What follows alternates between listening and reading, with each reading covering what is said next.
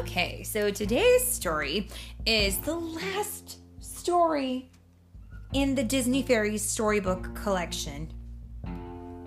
It's the last one. Oh. It is called The Perfect Painting. And there is no author credited in the book, but it is read today by Mommy and Philip. Philip, who has a go-kart with more go-karts. More go-karts. They're so cool. And Mommy, who has a book with fairies in it. Shall we read it? Yeah, okay. Bess whistled as she flew through the woods. The art talent fairy was on her way to her studio. She couldn't wait to get started on a new painting. "Where are you off to in such a hurry?" a voice called. Bess paused in midair. Then she saw her friend, Fira, resting on a flower patch. "To my studio," Bess said. "I want to make the perfect painting to hang on the wall. Something that will inspire me every time I look at it."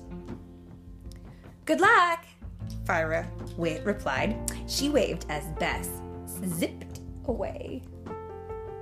"Where is Bess going?" someone asked. Fira turned around and saw Rani walking towards her. "Bess is off to her studio," Fira said. "She needs some inspiration."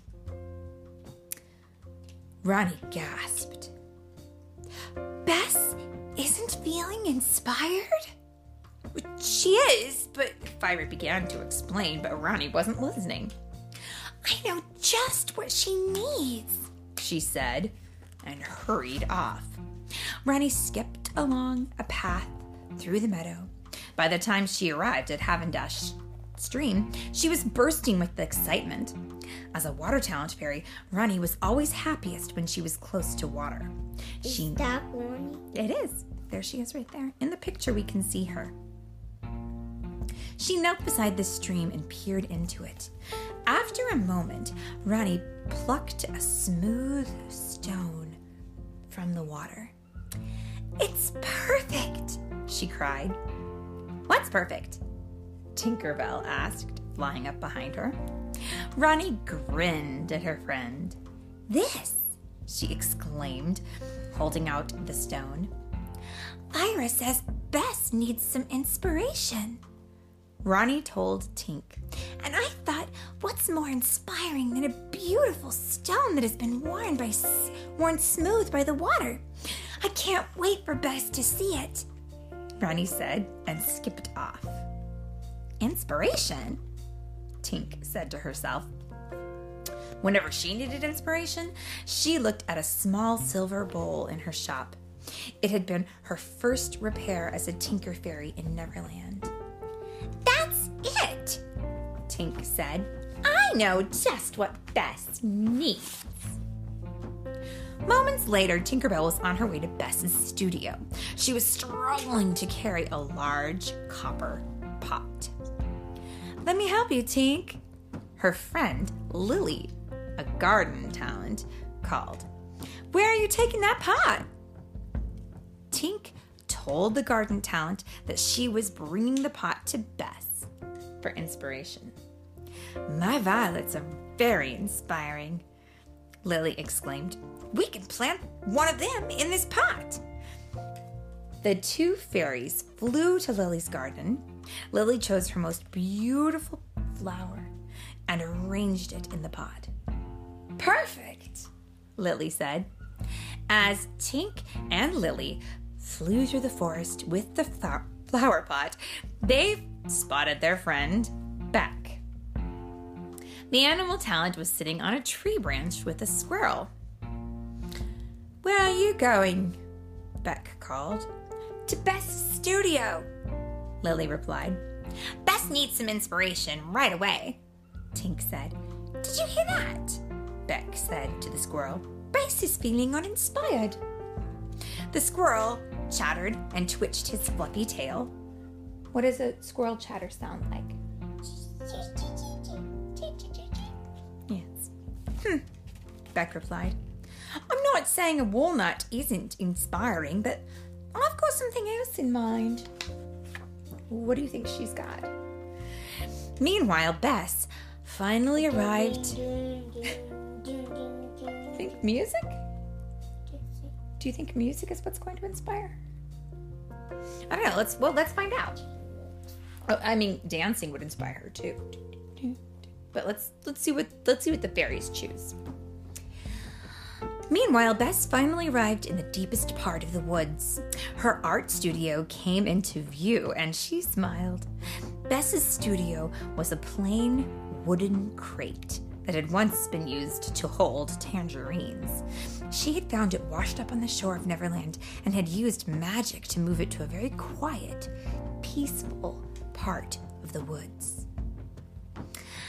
There will be no interruptions here, Bess said as she flew into the studio. I can paint in peace all day. Bess sat down on her stool and stared at the white birch bark paper. She held up her paintbrush and got ready to make the first stroke. But she couldn't decide what to paint. That's odd, Bess said to herself. Usually she was overflowing with ideas for paintings, but today her mind was blank. Should I paint a flower? She asked herself. Or a tree? Or maybe a sunset? All those things sounded pretty, but none of them seemed quite right. Bess sighed and frowned at her easel. She hovered upside down, hoping that would give her an idea, but it just made her dizzy. Well, when you hang upside down, do you get ideas or do you get dizzy? Dizzy. Yeah, me too. Me too, buddy. Why don't I feel inspired? Bess said as she righted herself. Above her, the leaves rustled in the breeze. The art talent scowled up at them. Shh, she whispered. I need peace and quiet to concentrate. A bird chirped from a nearby branch. That gave Bess an idea. Oh, hey, look. Maybe if I sing something, she mused. She launched into her first verse of her favorite song, but her voice soon trailed off. She felt very silly singing to an easel. Oh, so music is not going to help her. Okay.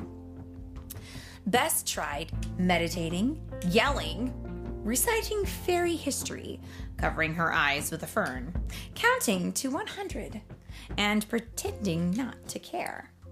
Nothing worked. Oh, Bess cried. What does pretending not to care mean? Pretending not to care? Well, she does care. So if she was pretending not to care, it could be a lot of things. Maybe she would be just doing something else with her mind or with her hands. Maybe she was picking your nose. No, I don't think so. I don't think fairies do that. I don't know what she was doing. Finally, Bess fell flat on her back. She stared up at the ceiling. I'm not going to move until I get an idea for the perfect painting, she said firmly. I mean it. I don't care if it takes the whole afternoon. She's going to be there for a long time. Knock, knock. Bess turned and saw Fira approaching the studio. I wanted to see how your painting was going, Fira said. She peered strangely at Bess. Why are you laying on the floor? I was just thinking about what to paint, Bess said, climbing to her feet and dusting herself off. You haven't started yet? Fira asked. What happened? Well, Bess said, feeling embarrassed. Bess! Tink called out. She and Lily flew toward the studio with their flower pot. We brought you some inspiration. Me too, Ronnie cried. She stepped into the clearing, followed by Beck. Bess looked at her friends and their gifts. Tink's copper pot was so shiny, and Lily's violet was the prettiest purple she'd ever seen. The river stone that Ronnie held was as smooth and blue as the water in Havendash Stream. Beck had brought 2 halves of a speckled egg, which would be great for mixing paint in. Her friends were so thoughtful. "That's it!" Bess cried. Bess grabbed her largest brush and darted to the longest wall of her studio. She painted as fast as she could. The other fairies watched quietly while she worked. Finally, Bess stood back to admire her painting. She had created a picture of her friends. "What do you think?" Bess asked. "It's beautiful," Lily said with a happy sigh.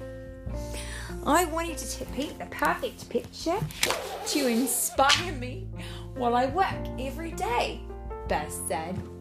"And as soon as you all showed up, I realized that nothing is more inspiring than good friends," Ronnie exclaimed. "Aw, that is so sweet. What good friends." And that is The end. it is the end.